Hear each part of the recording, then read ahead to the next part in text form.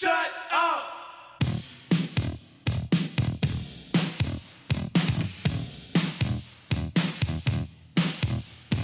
talk too much. No, I don't. You talk too much. It's not nice. How's it going, everybody? You talk too much. Yes, talking on podcasts. Thank you, Run DMC. Hi, everybody. Welcome on into the Check Your Brain podcast. Here, wherever you're listening to this, I'm doing something a little different today. Because if you have listened to my Patreon podcast, you're going to hear a lot of maybe some crossover of what I've talked about on my podcast before. Where talking a lot about today's topic at hand and Joe Rogan, censorship, standards, everything like that. So if you're on Patreon, you probably heard me talk about some of these subjects before. Normally, when I do free podcasts, they're usually with a guest, and it's an interesting conversation. They're promoting a book or just, shooting the you-know-what. But today, I wanted to do something kind of like what I do on my Patreons, where I have this conversation, I play some clips, and kind of get into talking about these subjects that are, they're being talked about right now, but for how long? And I think the irony is that I'm going to be talking about Joe Rogan today on my free podcast that's going out onto all the podcast platforms, including Spotify. I like the irony when talking about it. My exclusive deal, I'm only going to be on Spotify. No, I'm just kidding. I'm going to be wherever you get your finer podcasts. So I appreciate you folks listening to this. And if you want more rants like this, and I talk about various topics, serious, silly, going back and forth, talking about comedy, radio, sports. I had a Hall of Fame podcast talking about the Baseball Hall of Fame a couple of weeks ago. That was pretty fun. So you go back and check that out. That's patreon.com/Tony Mazur. For your freeloaders, this is what you're going to get. It's talking a lot about these subjects that are on my Patreon. So that's what I want to talk about today. So let's talk about this whole Joe Rogan situation.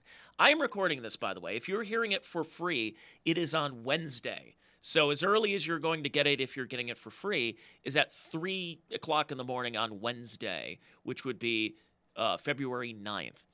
Right now, I'm recording this in the afternoon on Sunday, February 6th. So by the time you might hear this, there might be some outdated stuff. This is just kind of what I gathered over the weekend. I have a really busy week because I'm on the air at my radio job, too. So I had to fit in a podcast at this time just because I'm just, I'm a boss now. I'm a program director at a radio station. So kind of got things to do.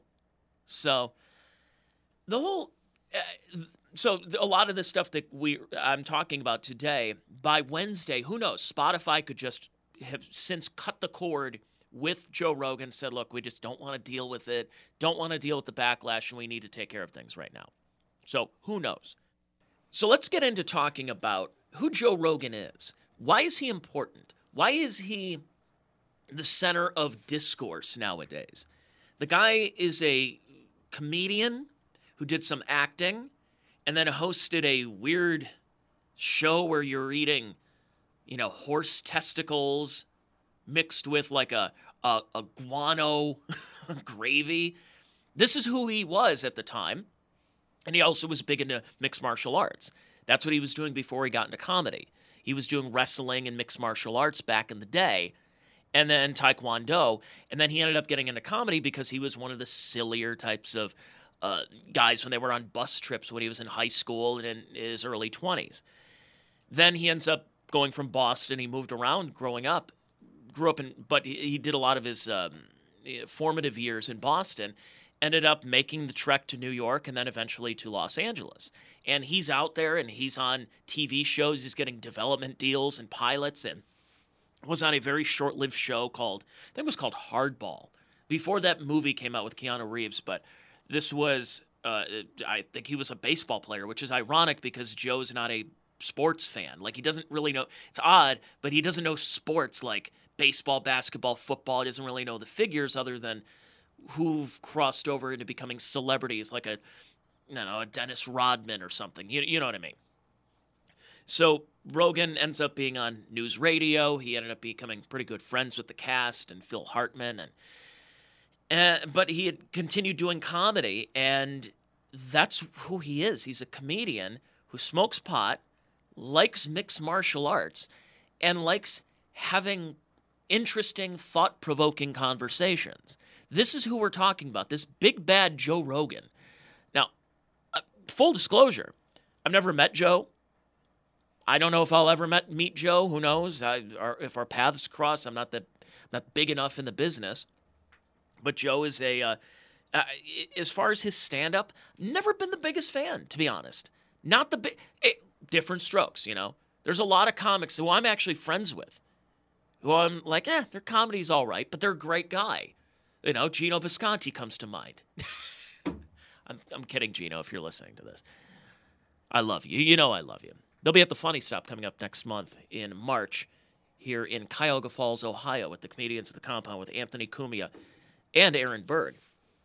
But there's certain comics that, okay, not the biggest fan, but I get what they're doing.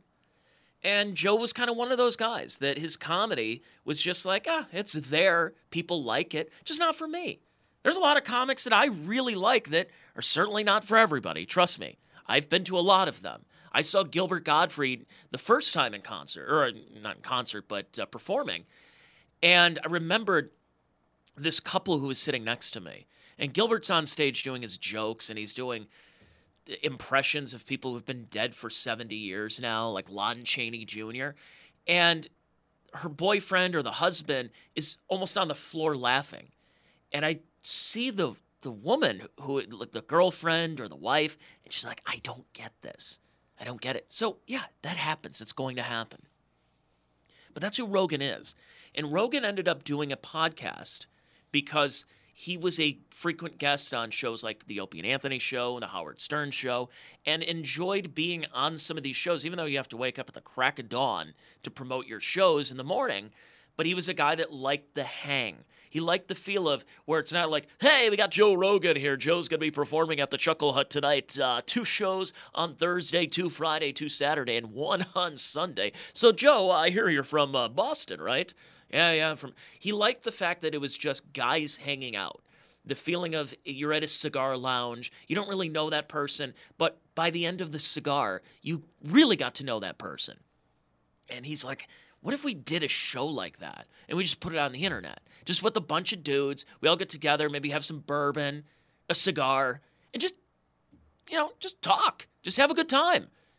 And that's what it came from, was just a lot of his comic friends or friends in the business or mixed martial arts guys. They all got together and just, let's hang out. Let's talk UFC. Let's talk comedy. Let's talk about what's going on.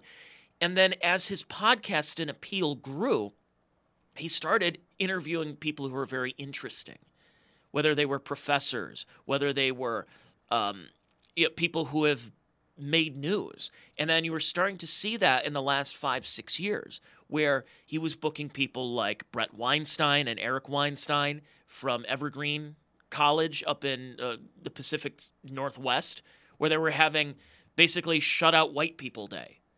And Joe's like, it's an interesting conversation to have here. And that's where this term, the intellectual dark web, popped up with people who were classical liberals. Because this is what it comes down to. This is what's hilarious about this whole thing, is that people think Joe Rogan is this far right-winger who gives a platform to even further right-wing people. When in reality, Joe even said 2 years ago that he would vote for Bernie Sanders. Joe Rogan was a Ron Paul supporter. I don't know about in 2008, but there is a photo of him on the couch, I think at maybe The Tonight Show, and he's sitting next to Ron Paul wearing a Ron Paul shirt. And full disclosure from me, I'm a Ron Paul supporter, and to this day, and I think he's done just immeasurable work promoting the idea of liberty that cannot even be counted right now. We really won't even know. And the fact that he was able to kind of save the country, and Joe felt that way. But he's a classical liberal.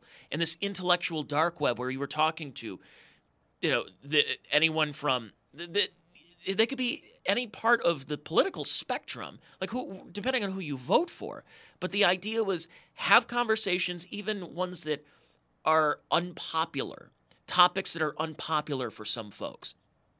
And that was part of that intellectual dark web with the Barry Weisses of the world, with Jordan Peterson, with even to the likes of a Ben Shapiro. But Joe Rogan was a big reason for it. And he would give people an opportunity to explain themselves on his show. That's why Jordan Peterson, for decades, was a psychology professor in Toronto. No one knew who he was. And yet, when they were talking about the pronouns and up in Canada, and he didn't feel comfortable, and it had this whole debate. I don't want to really get into it. And I think was it Kathy Newman was the reporter who was kind of grilling him, and because of this, Joe Rogan invited him on the show.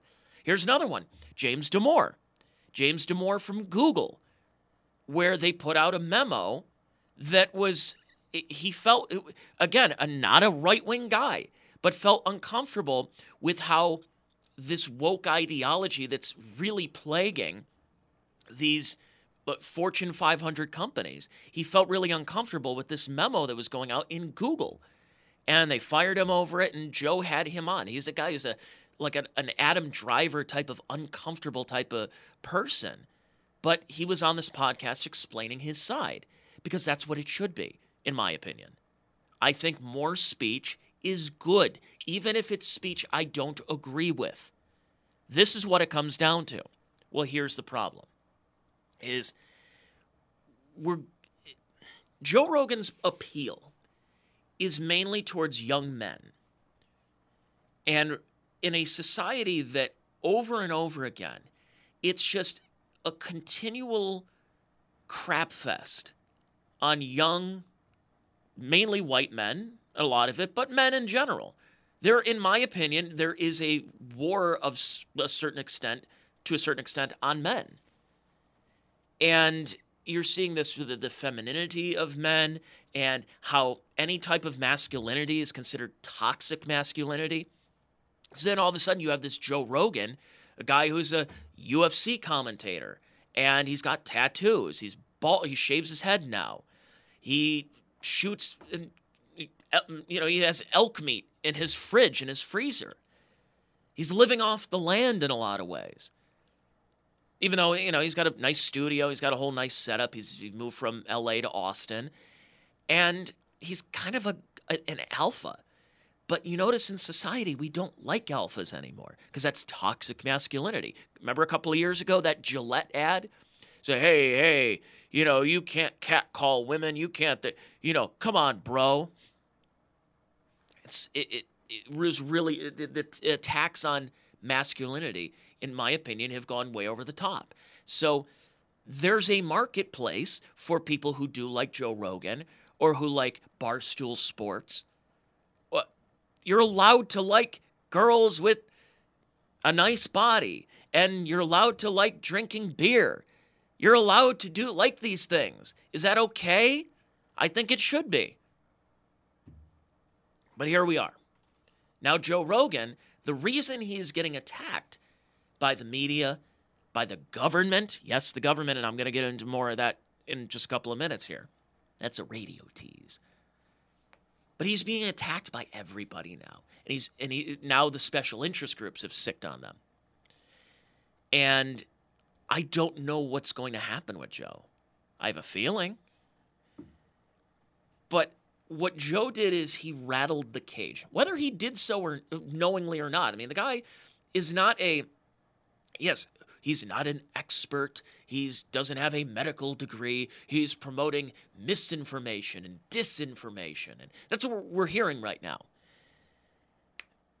And then you have Neil Young, and you have Joni Mitchell, you have India Arie, you have Mary Trump and other podcasts, and David Crosby. They want their catalogs pulled off of Spotify. Here's ultimately what it comes down to and what's happening. Neil Young does not give a crap. I'm going to try not to curse in this podcast. You can go to my Patreon if you want to hear a lot of the cursing. Trust me, frequent F-bombs. No, not too frequent. It's not bad. Neil Young does not care about Joe Rogan and misinformation. That's bullcrap. The guy was part of you know, he has a whole laundry list of things of him saying, gay slurs and things back in the day. If we really want to play that game, ultimately these artists are complaining because they're not getting the... I mean, this is like the Napster debate from 2000 with Lars Ulrich and Metallica, is they're not getting the royalty fees that they think they deserve. And now, honestly, in a perfect world, yeah, you create a commercial art, you should get compensated as such. And when you realize that, for every, I don't know the exact number, but for like every 8 million listens to a song like Four Dead in Ohio, you're making like $6. So they're not making a lot of money over it, and a lot of this is kind of a false flag. It's an argument in bad faith, if you ask me. And that's, I think, what's happening. But they want to attach themselves to this hero worship and go like, look at me, I stood up against medical misinformation. Good for you, Neil Young. Thank Christ you're here. Wow. If it wasn't for Neil Young, wow. Counterculture to cancel culture. That's a great line. I don't know who said that, but it's hilarious. But all the people attacking Joe Rogan, you find it funny.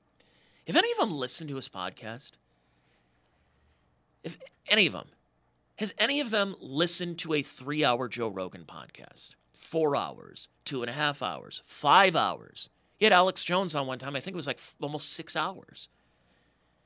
Oh, but he's giving Alex Jones the Sandy Hook truther and vaccine. Oh, you can't do that. They've never listened to a Joe Rogan podcast. But it's the same thing what happened past 1987, the Fairness Doctrine. So the Fairness Doctrine got rid of that middleman back in the late 80s of talk radio doesn't have to have a point-counterpoint, that you have to have a balanced opinion on each side. Now, if you really break it down, I guarantee you, now that I mention that, the Fairness Doctrine, you're going to start to hear that more and more about how we need to bring up competing viewpoints. But here's the problem. It's never, when they say, oh no, see, we have the experts on. Well, the experts, the medical experts, have been wrong a lot. And a lot of it been caught dead being wrong.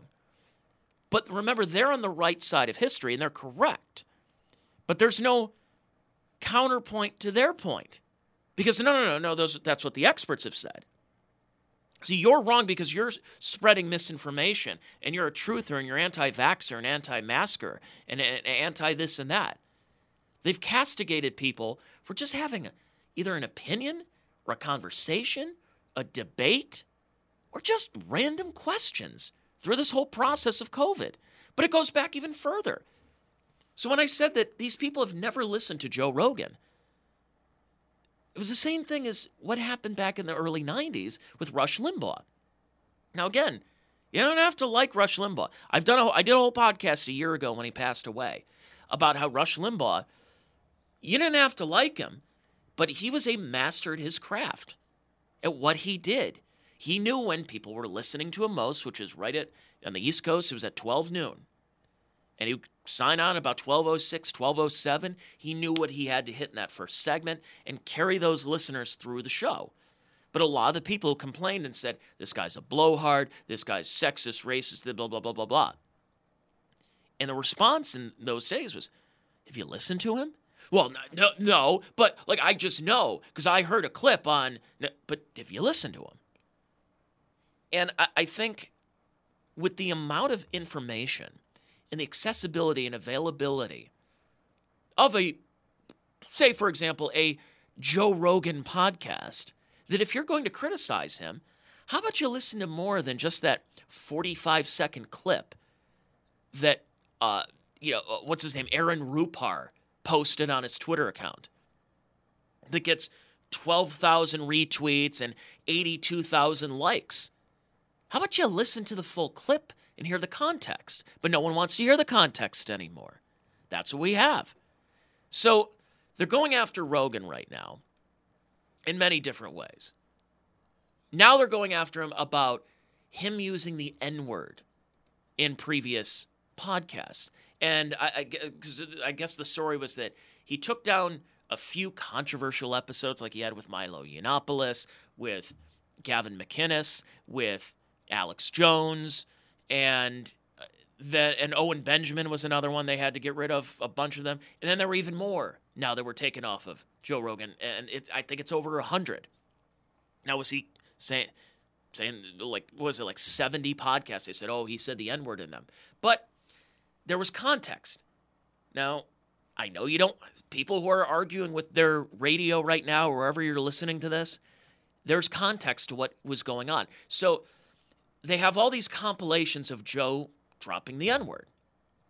Now, he talks about this here. I'm going to play the clip here of Joe Rogan kind of talking about the context of why he actually used the word instead of just saying the N-word. Hello, friends.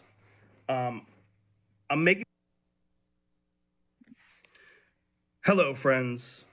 I'm making this video to talk about the most regretful and shameful thing that I've ever had to talk about publicly. There's a video that's out that's a compilation of me saying the N-word.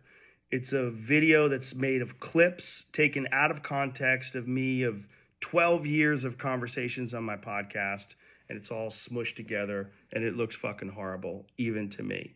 Now, I know that to most people, there's no context where a white person is ever allowed to say that word, never mind publicly on a podcast. And I agree with that now. I haven't said it in years, but for a long time, when I would bring that word up, like if it would come up in conversation, instead of saying the N-word, I would just say the word. I thought as long as it was in context, people would understand what I was doing. Like that context was part of the clip we were talking about Red Fox, how Red Fox said that word on television in the 1970s, and how times have changed so much since then. Or about how Richard Pryor used it as one of the titles of one of his albums. Or I was quoting a Lenny Bruce bit, or I was quoting a Paul Mooney bit, or I was talking about how Quentin Tarantino used it repeatedly in Pulp Fiction, or I was talking about how a Netflix executive, ironically, used it because he was trying to compare it to another offensive word, and he said it out loud, and they fired him. Not calling anybody, or just saying the word out loud. I was also talking about how there's not another word like it in the entire English language. Okay, I'm going to just stop it right there. He's providing the context of what he was talking about here. So he wasn't calling people that word. He was saying, because instead, Louis C.K. had a whole bit about it, where it was like, I want to talk about the N-word. And it actually says the word. He's like, no, not that word. Just saying the N-word. So now you're putting that word, now it's like, oh, you're making me say it in my head, go, oh, I know what that word is. Clearly it's the N-word, and it says it. And there was a time, especially on podcasts, where believe it or not, if you're listening to this and you're just kind of somebody who stumbled upon this, or you're one of my left-wing friends, you say, well, there's no excuse for him to say any of that. Okay, well, how many times when you were growing up that you said the word faggot? Or you said something was retarded, or you're acting retarded? Yes, times change. Language changes. But are you going to apologize for everything you said? Or are we going to go back in time and really try to take down everything? I mean, how many people, for example, were left-wing people, the woke coalition, that had a Chief Wahoo hat when they were growing up? Like you grew up in Cleveland in the 90s and you had a big Chief Wahoo on your hat, that you never once looked at that in 1996 and went, wow, this looks really racist. This is very Sambo-ish.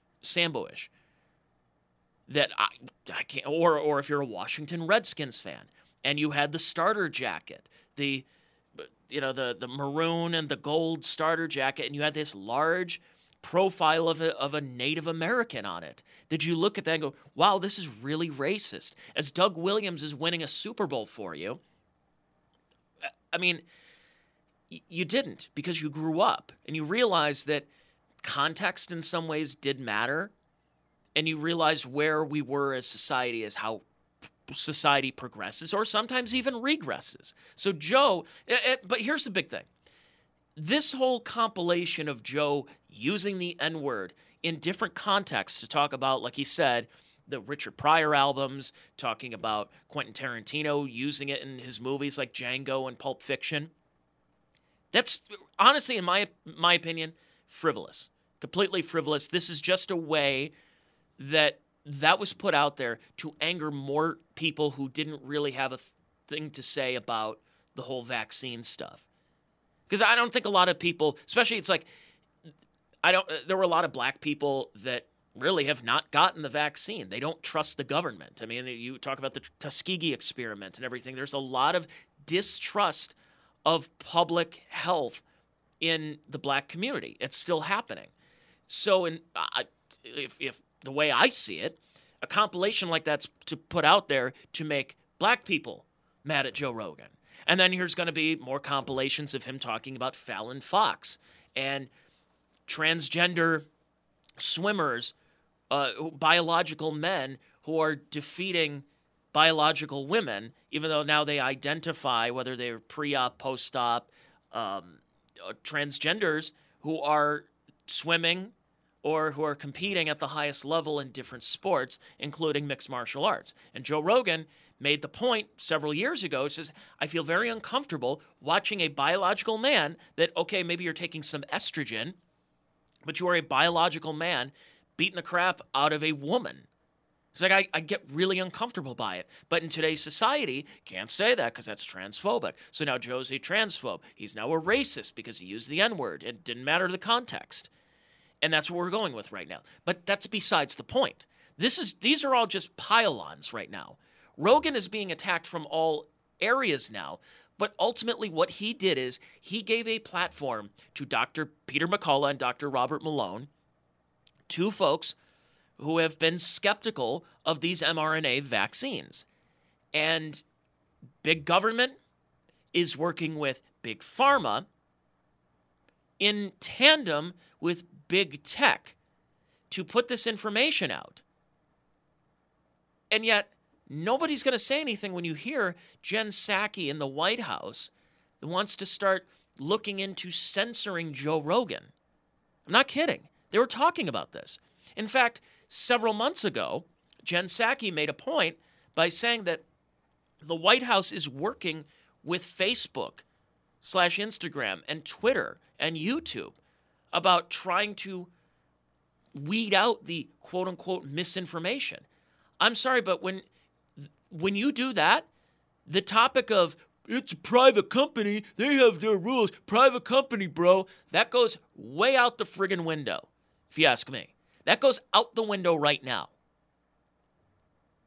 If you have the government is colluding with big tech to censor people that they deem mis and disinformation, that whole private company nonsense is done. Forget about it. You can't just say, hey, you went against our terms of service here. You didn't read the fine print, so we're booting you. No, this is the government telling them what to do. But nobody has a problem with it because private company, bro. It's just incredible. So why are we going through this right now? Why is Joe Rogan a more respected figure by a lot of people, like millions? I mean, you're talking about more people will listen to a Joe Rogan podcast. And by the way, more people probably now than ever. This is the best. If Spotify doesn't budge and they just say, look, this is what he is a show. He has his opinions. We have our opinions. And we just have a good working relationship. So, if you have that, this nonsense starts to go away. And Joe can continue doing his podcast. For example, we're talking about Joe Rogan. Oh, how terrible. I can't believe what Joe Rogan's saying.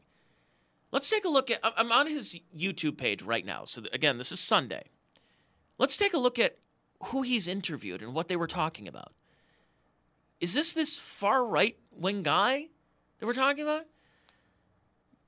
We've got talking about Chinese apps using facial scans on teenage gamers. Interesting topic. MMA. This is just in the last couple of days. We have a little bit of Jordan Peterson. Jordan Peterson talking about the Joker, and talking about getting off of benzos, talking about the Bible, Jordan Peterson as well. Now we have a conversation with H.R. McMaster. We have aliens. We have Shane, is it Shane Gillis? Yeah. Shane Gillis and Ari Shaffir talking about smelling salts. And Jeffrey Epstein. Then you have who's the Hot Pocket guy talking about George Carlin, Jim Gaffigan. Then you have Oliver Stone on John F. Kennedy. You have Carrot Top about Carrot Top getting ripped. So this dangerous misinformation guy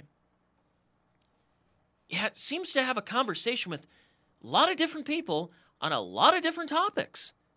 Interesting. I think that's interesting. Now, I'll be honest. I've listened to Joe Rogan's podcast off and on for the better part of a decade.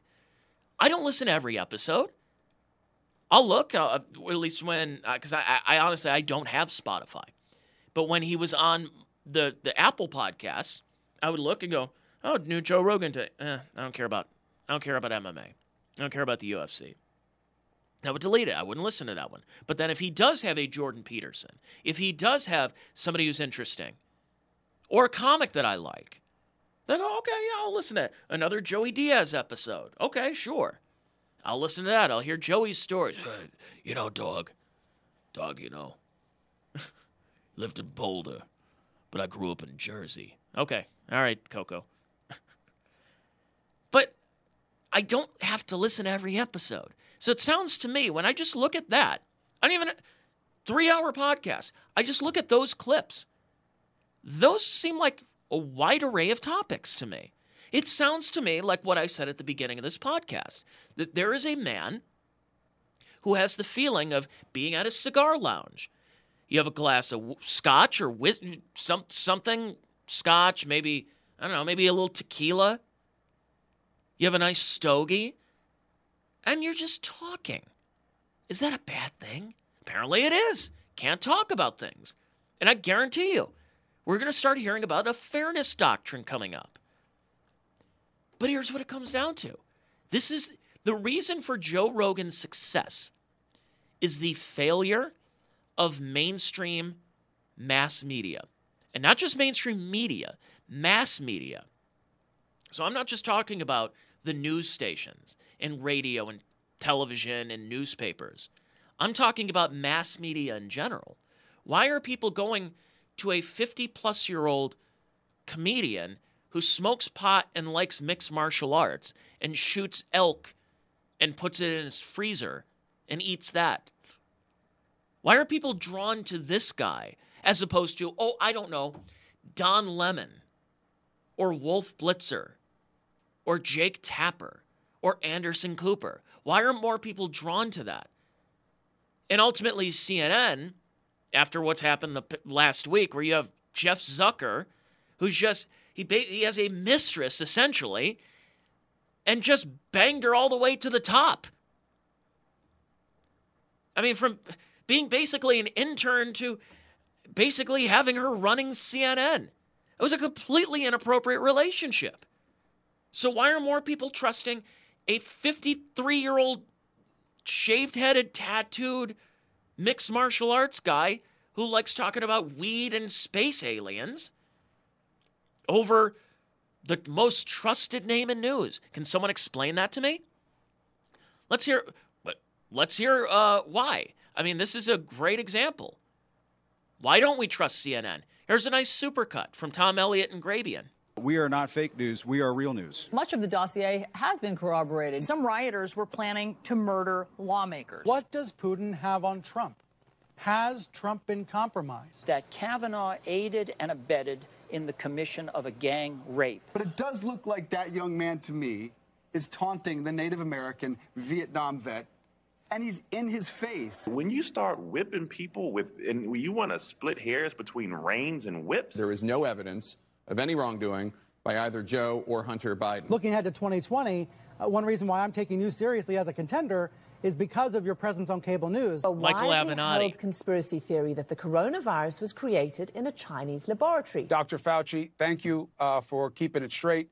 Thank you for fighting the good fight. We know the science. We know that masks work. This is now a pandemic of the unvaccinated. It is now a pandemic of choice. You can stay unvaccinated if you want, but you're not going to be able to travel to see your family. Joe Rogan, he came down with COVID. He says he's been taking the livestock dewormer ivermectin. I hope you are able to appreciate what you did in your state and what it means for the rest of the country. Disturbing video last night showed Jacob Blake, unarmed, being shot by police. Obviously, we do it overseas against our adversaries. Okay, so let me interrupt here. I don't even have to play the next. There's 1 more minute left in here. These are all lies on CNN.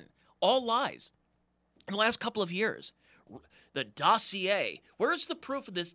Anything with the Trump dossier was at all real. Oh, there were hookers urinating all over beds in Russia. No proof of that. Where's the P tape? I've been told there's a P tape. And you know damn well that if there was a P tape, people in the media would definitely have found it by now. Seems to tell me that there's probably no P tape. You have the situation with Nathan Phillips and Nicholas Sandmann from Covington Catholic. Oh, he's intimidating him because he's smiling at a Native American. Yet, no, that wasn't true. I mean, seriously, just going through all of this. Jacob Blake was armed. He had a knife. That is considered armed. Masks, cloth masks, don't really work that well, especially with Omicron. Remember, you were getting banned from social media because you would say that the coronavirus, the COVID-19, came from a lab. No, it was from bats. It was from pangolins and bats at wet markets. Let's see, what else was out? Yeah, Michael Avenatti. They had Michael Avenatti on every day and telling him, oh, you're the one guy who's going to beat Trump. Well, by the way, Michael Avenatti going to prison. So, yeah, how's that working out? Let's see. Yeah, they said no wrongdoing with the Ukraine and Hunter Biden. That came out. That was false. Whipping migrants on horseback with their reins. Yeah, that's what they were doing. No, not true. Brett Kavanaugh. Oh, he's a serial rapist. No proof of that. I mean, this is CNN. This isn't Joe Rogan. If you ask me, you listen to all that. That sounds a lot like misinformation. It sounds like a lot of lies. And here's the thing. I'll even give the benefit of the doubt. If you heard that BuzzFeed posts this whole thing about the Steele dossier and hookers peeing on beds on Trump in Russia and all these other things, and if CNN actually came out, and not just CNN, MSNBC, even Fox News, any of these outlets came out and said, gosh, we had this story completely wrong. We kept hyping up for 3 years that Trump colluded with Vladimir Putin and Russia to win the 2016 election. By the way, you're not allowed to say the big lie of the 2020 election being stolen, but you're still allowed to say 2016 was stolen. But on CNN, it was going on, and there's never been a retraction. Never, ever, ever, ever been a retraction. Not one time are they going on air and apologizing that their coverage was misinformation. They just run with it. This is just how it is with them. And that's why people are going to alternative media outlets. This is a problem. This is a problem for media. I think it's a great problem, in my opinion. I think more speech, more opportunities to get your voice, to get your opinions out there are for the best. But some people don't want that. And that's what the problem is with Joe Rogan, podcasts like mine, is what it should be is the marketplace should decide. The marketplace should decide on what people enjoy. And the problem is alternative media was getting too big and it was hurting mainstream media. Because ultimately, and I say this as somebody who works in media at a radio station. Now, granted, lowest on the totem pole as far as the entertainment business and as far as breaking news. But ultimately, what we're doing in radio, in television, and newspapers are just nothing more than propaganda wings. We are a propaganda mouthpiece for the state, is what happens. Think about what happened during COVID the whole time.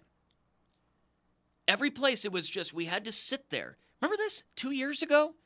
We had to sit at home, shut down every business, be locked down. Oh, wait, no, I'm told that there wasn't actually a lockdown because there wasn't a police presence outside of everyone's homes, that if you went outside to let your dog take a dump on the lawn, that you were going to get arrested for it because you weren't wearing a mask. We have to stay home. Stay home, stay safe, wear a mask.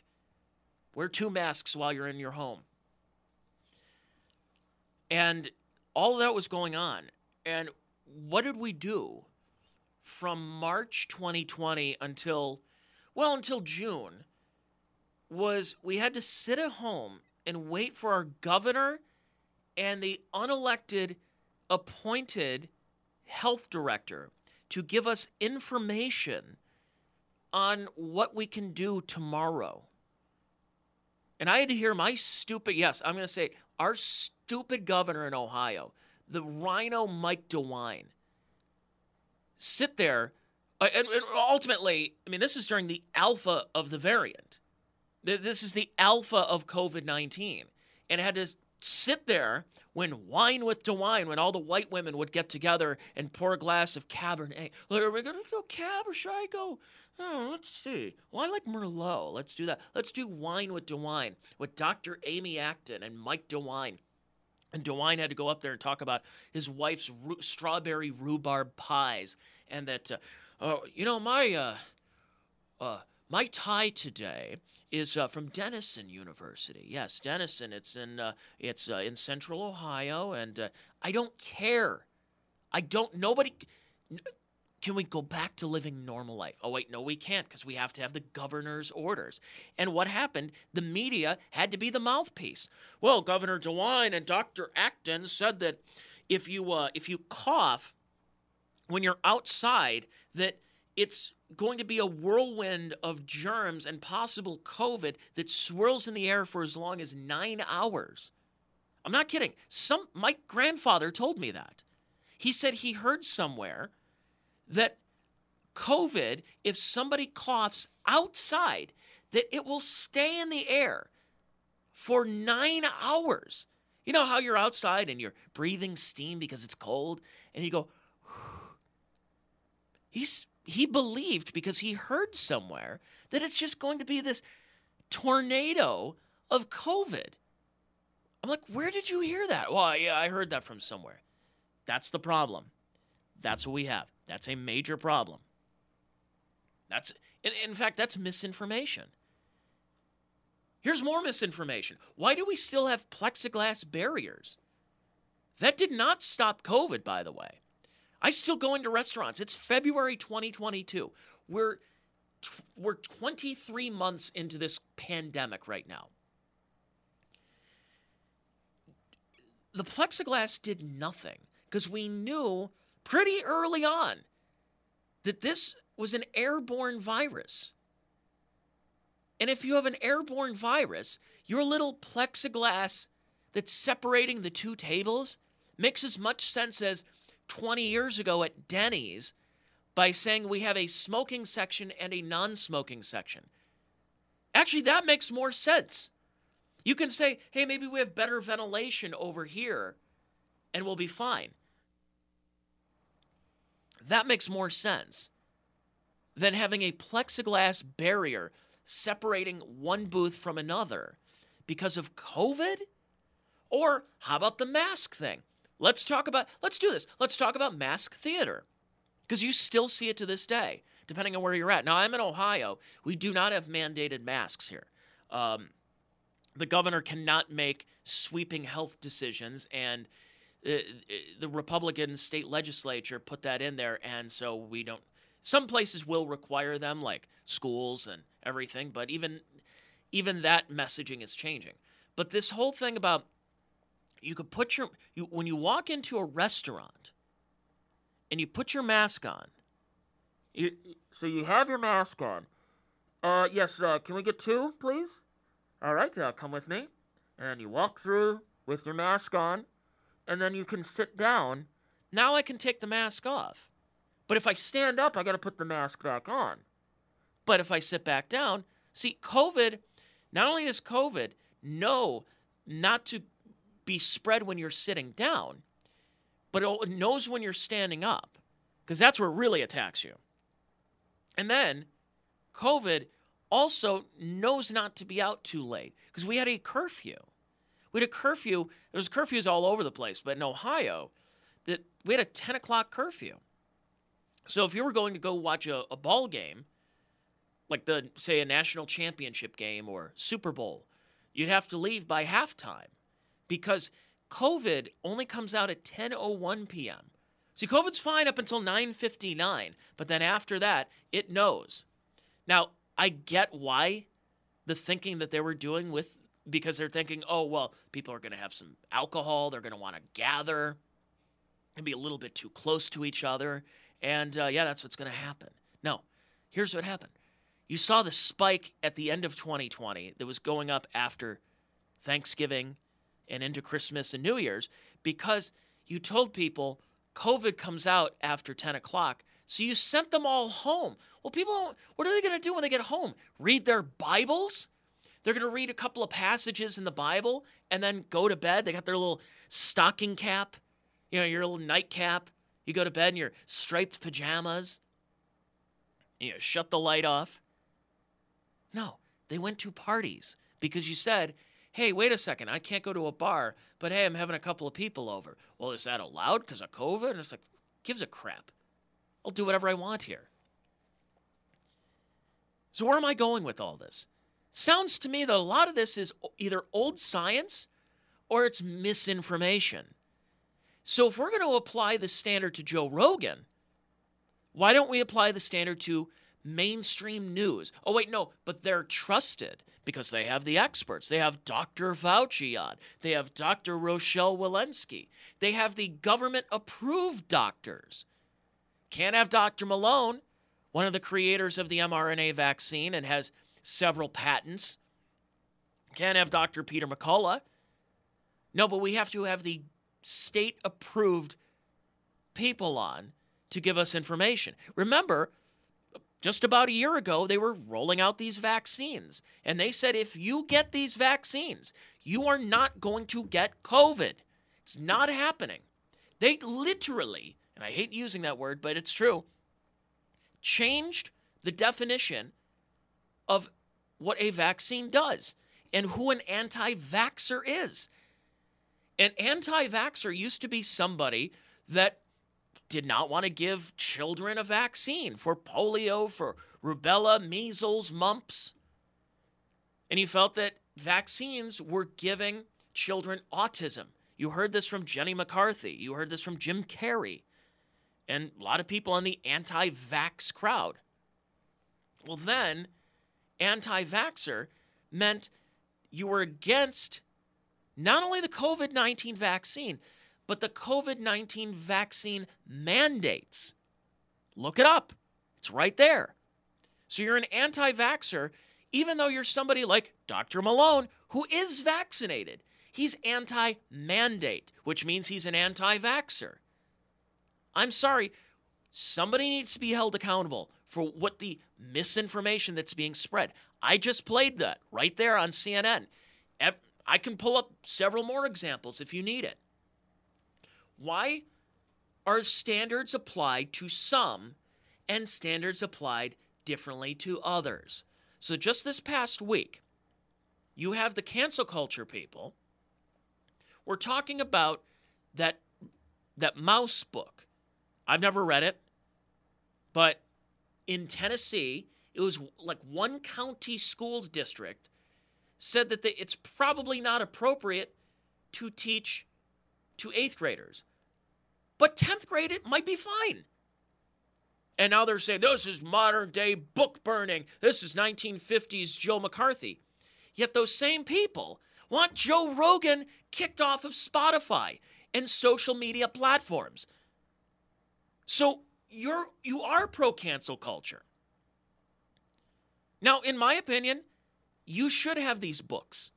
These books should be available. I think that's fine. I remember growing up, we had I think it was right around 2000, and they did a whole 20th century, maybe National Geographic or Time magazine. And they put out this large book, and it was in my school library.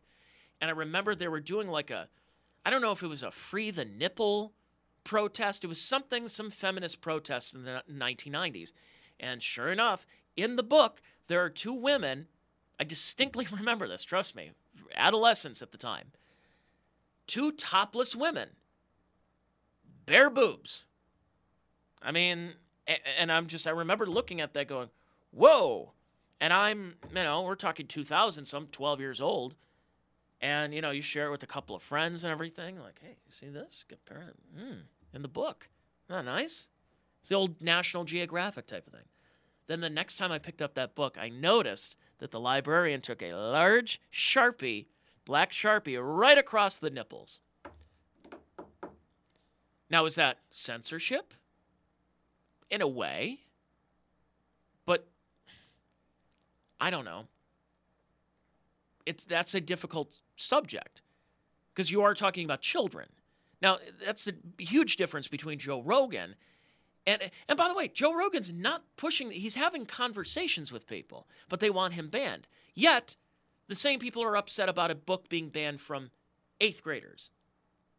So where are you in this cancel culture? Where are you? What are your standards? And while we're on the topic of standards, so The View this past week suspends Whoopi Goldberg. 2 weeks. Suspends Whoopi Goldberg for talking about the Holocaust and about Jewish people being white. And if you look in terms of intersectionality, they do look at Jewish people as white people. And when I say not they, I mean as in you're talking about the intersectional coalition. So that could be anything. The woke crowd looks at Jews as being white unless they're being oppressed by white supremacists. Now they're a race. But somebody who's Jewish is white. So, to the intersectional coalition, which is why the Tree of Life shooting in Pittsburgh got massive amounts of press, and as it should, because it was a white supremacist who went in there and shot up a synagogue. But if the same thing happened and it was a Muslim in Texas very recently, it doesn't really get publicity. Or how about the Christmas parade in Waukesha, Wisconsin, and you had a black man who was had a large rap sheet. I mean, it looked like Santa Claus's Christmas list, and mowed down in his car, injuring several dozen people and killing, I think at this time it was 7 or 8 people. I could be wrong. It might be even more than that. I haven't looked but that story went away quickly. Or you heard people were mentioning that, it was somebody who was trying to leave a domestic situation and he was just in a hurry and just happened to just plow into 50 people at a parade. Accidents happen, But that story went away. Why? Because it's intersectional. It didn't fit the criteria of a Kyle Rittenhouse, who is a white man. I mean, imagine, again, if you reverse the races here, and if it was somebody like Kyle Rittenhouse went into a Christmas parade with a lot of black people, you would still be hearing about this. That's why we still hear about Charlottesville. We still hear about January 6th, because it checks the boxes, it fits the narrative. And that's the key word here in this entire podcast, is the narrative. Joe Rogan went against the narrative. If you go against the narrative, they will attack you. Who is they? It's this cabal. It's this government-sponsored cabal. And frankly, I don't see it stopping anytime soon. I mean, Joe Rogan right now is, I don't know what's going to happen to him. Here's what I will say, though, that's kind of interesting. Actually, you know what? Maybe I should play a little bit of more of Brian Stelter and CNN talking about Joe Rogan here, because this is the story that came out about him using the N-word. And you notice the coded language they're using here. Brian Stelter and Jim Acosta on CNN are talking about this in a way where, hey, we're not saying Joe Rogan should be kicked off of Spotify. We're just reporting the facts here because, we're CNN. We're the most trusted name in news. But they're coding their language and they're framing the narrative in a way where the listener, the blue-pilled normie who's listening to this and watching this, who, reads the New York Times and watches CNN goes, oh, this is just completely unacceptable. I'm going to cancel my Spotify. I love Neil Young, and I'm canceling because of misinformation from Joe Rogan. We've been reaching out to Spotify, asking for comment. Spotify promotes itself as just a platform, where anybody can put up their podcast. But with Rogan, they're paying Rogan tens and tens of millions of dollars, reportedly $100 million for exclusive rights to his content, including these old episodes full of him using the N-word. Now, listeners have noticed that several dozen episodes have been taken down. Apparently, those are the episodes that we've heard the clips from today. So Spotify might be on a cleanup mission trying to erase some of Rogan's past. But will the company continue to stand by him? That's an open question. We have not heard back from Spotify. Right. I mean, Joe Rogan can continue to host his podcast. If people want to listen to it, they can. But it doesn't have to be on Spotify. Some of these companies that put these types of programs on their platforms, they don't have to put them there, right, Brian? I mean, are they contractually obligated to do that?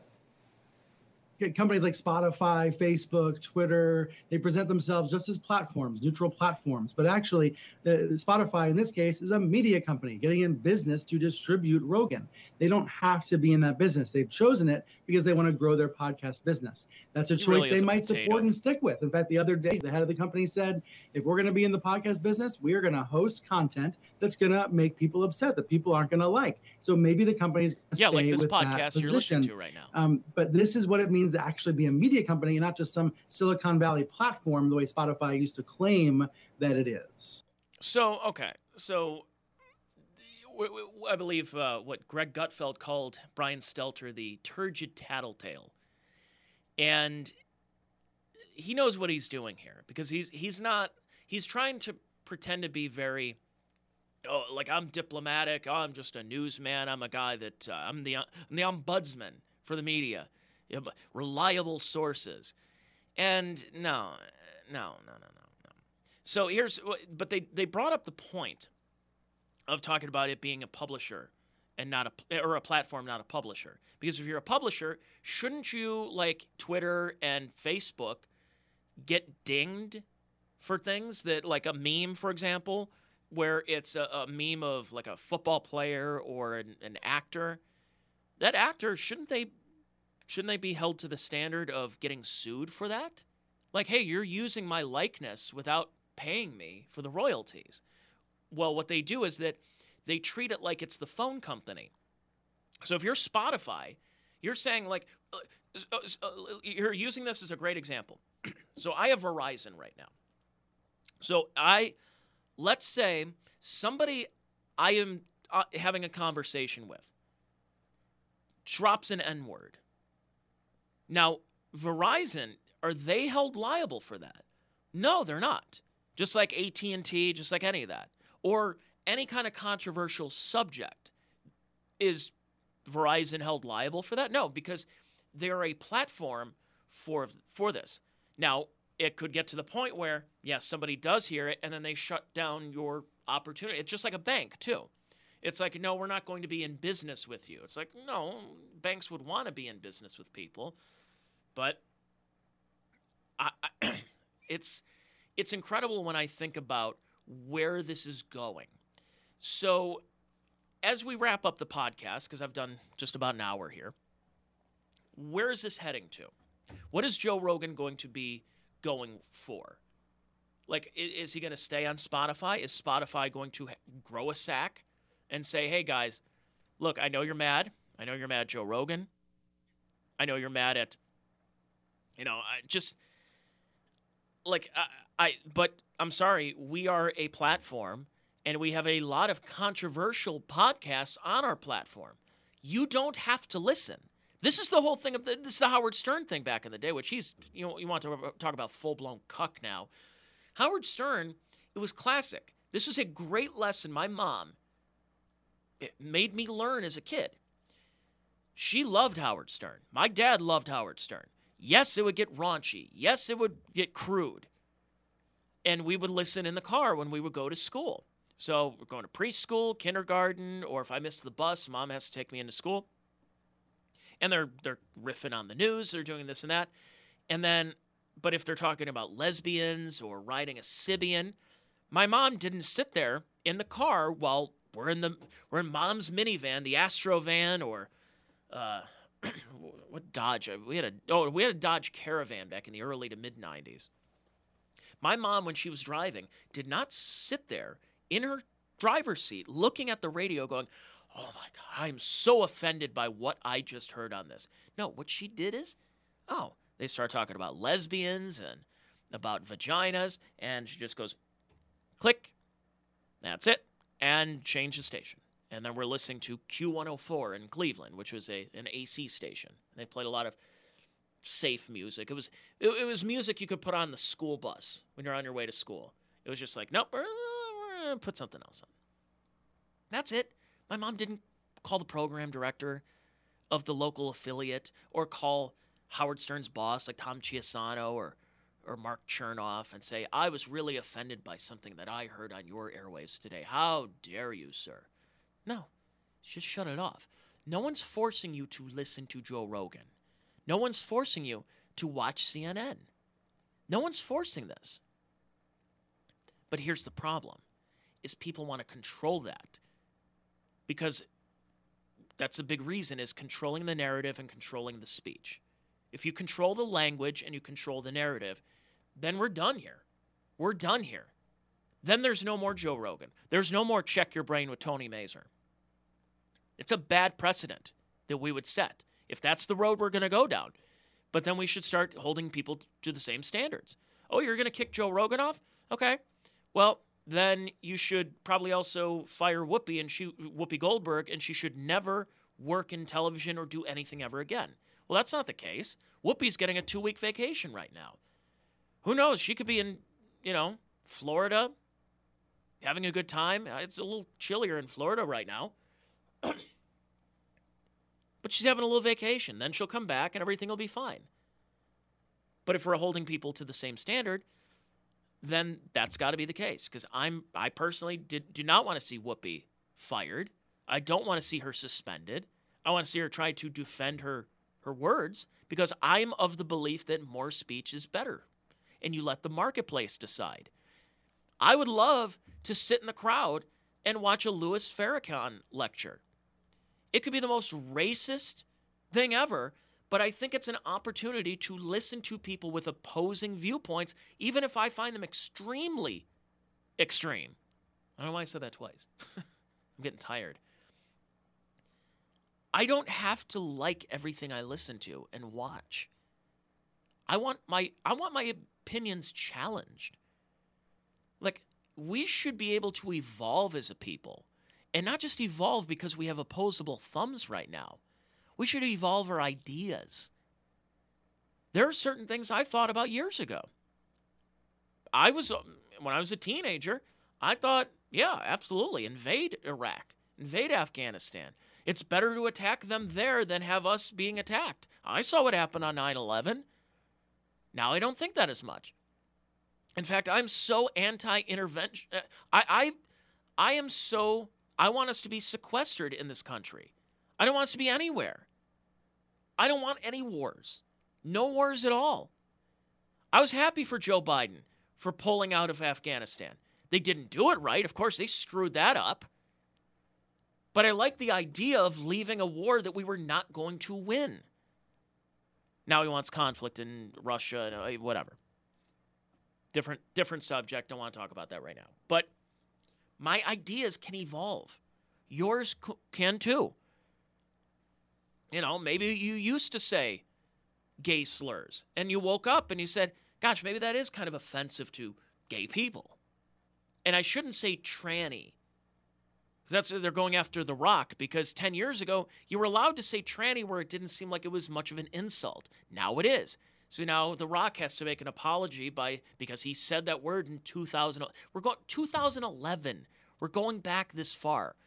It's different standards. Twitter was a different place. And by the way, podcasting was a different place in 2011 as well. But they're going through old Joe Rogan Experience episodes to go, oh, you said faggot in episode 37 on your podcast that's had thousands of podcasts. We're doing this now? We're really doing this? That's the standard.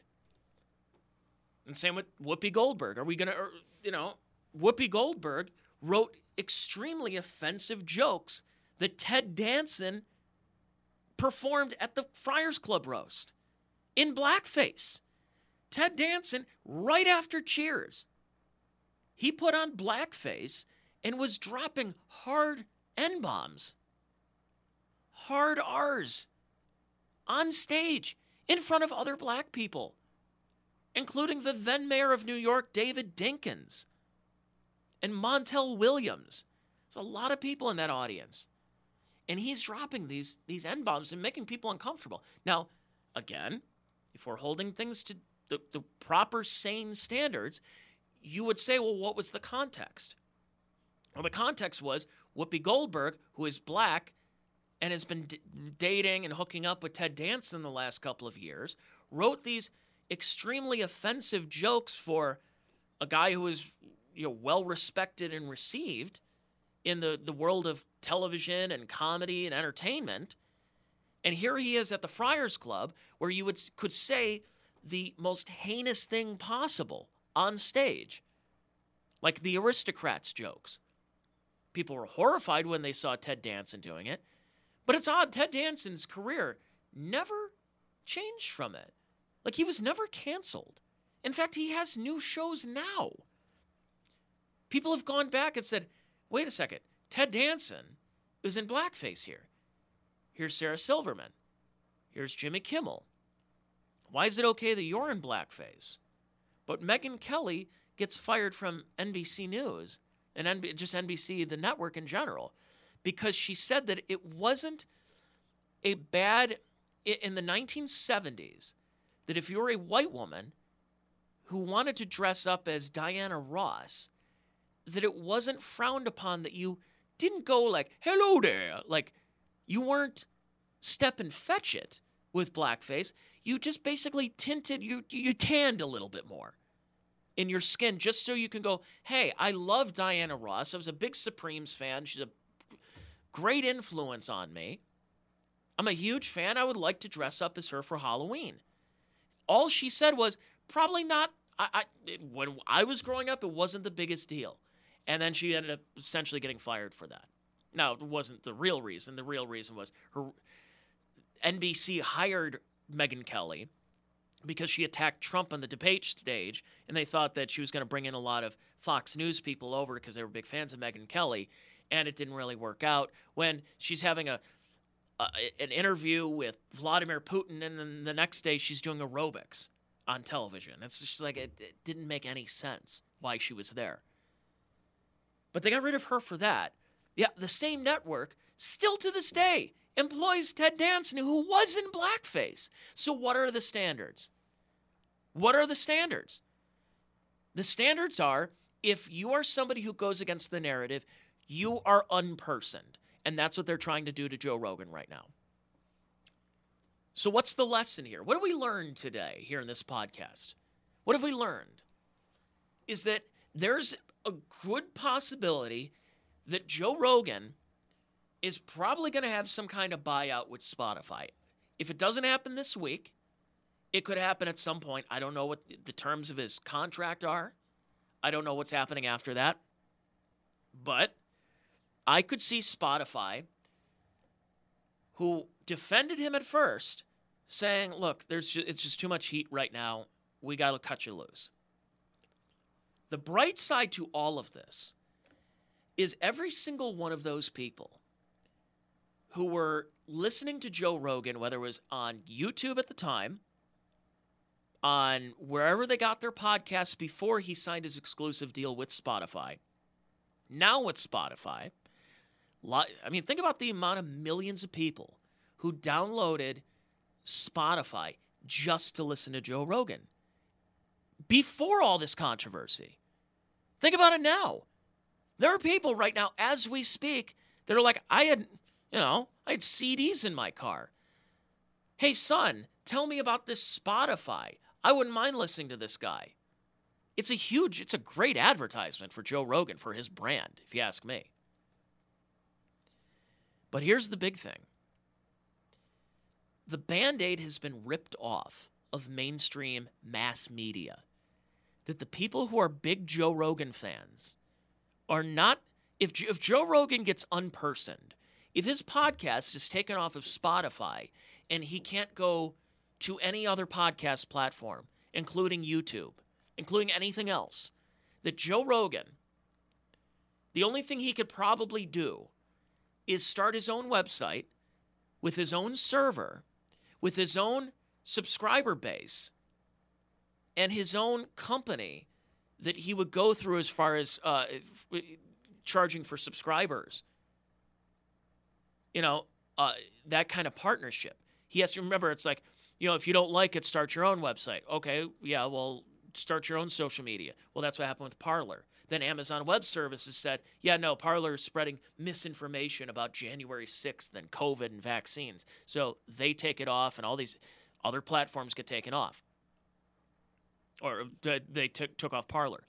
So that's probably what the next step is going to be, is that if Spotify cuts Joe Rogan loose, well, where are those Joe Rogan fans going?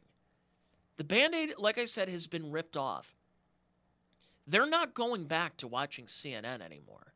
Those same people that in the last several years, and especially in the last 2, during COVID, are certainly not, if Joe Rogan has his podcast immediately taken away, Spotify bans every episode, YouTube has a new search where if you even come close to posting a Joe Rogan podcast, your account's going to be suspended too.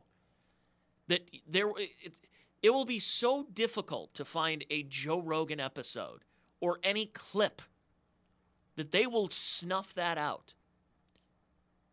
If that happens, the Joe Rogan fan, or fan of anything, more free speech, libertarian podcasting, MMA, there's going to be imitators who will pop up. Heck, Joe Rogan was an imitator of the Opie and Anthony show.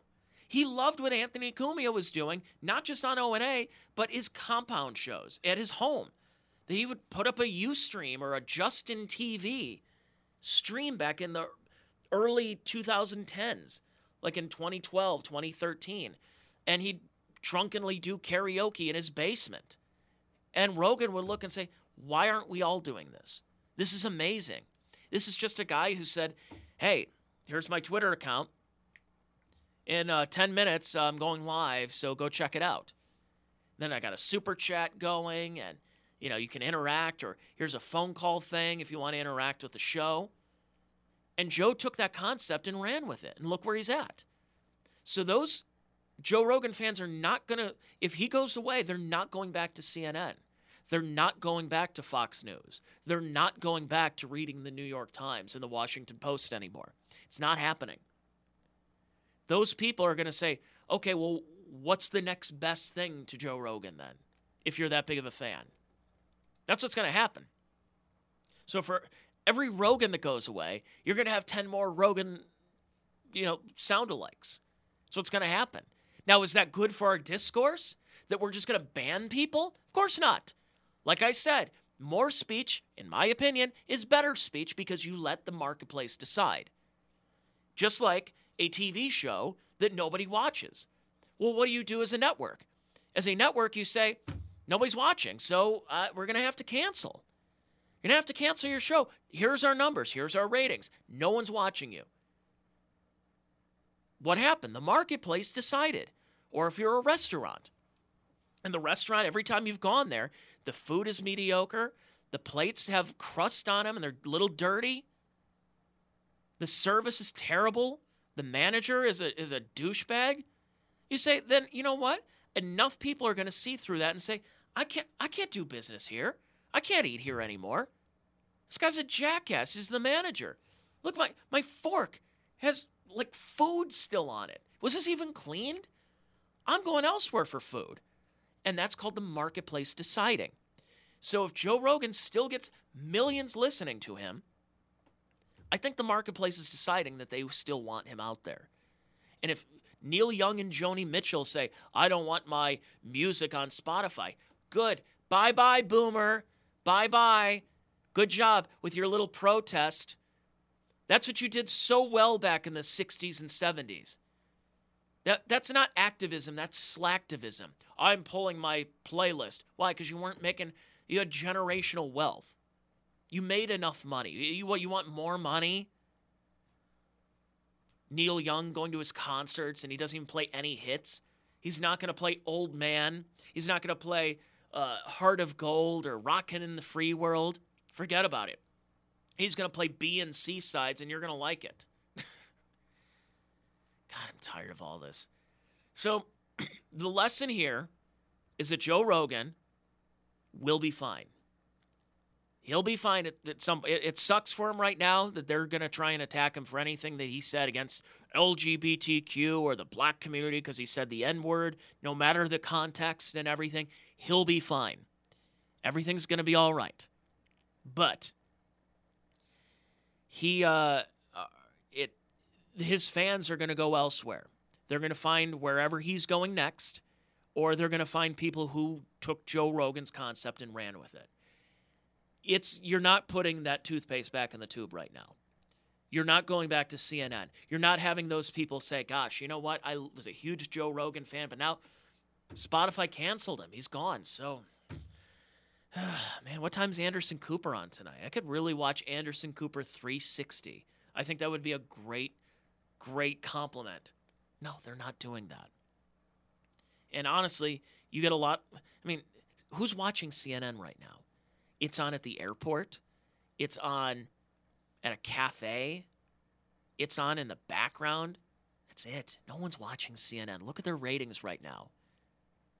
It's just a propaganda wing for the state. And no one's going back to them. And the ratings are tanking even more now. The best thing they had was Trump. That was the best time they had was Donald Trump. So, yeah. So, that's the one good thing that comes from this is that we have options. We still have options right now. For the time being, we do. And that right now, podcasting may not be the Wild West that it used to be 5-10 years ago, but there's still an opportunity for discussions like the one I've been having with myself today, talking to you folks who are listening. It's, yeah, I mean, who knows? I get flagged for this because I talked about masks not really working that well or the vaccine not really working that well. I could get flagged. I don't care. I think these conversations have to be made. And by the way, you can listen to this and not agree with anything. That's fine. And then you can have a counter to this podcast and say everything I said was BS and that Joe Rogan should be banned. Okay, well, I would like to hear your reasoning for it. But if your reasoning is misinformation, it sounds to me that you're not doing your own research. You're not doing your research. You're just being told. You're a mouthpiece. You're a parrot. You're parroting talking points right now.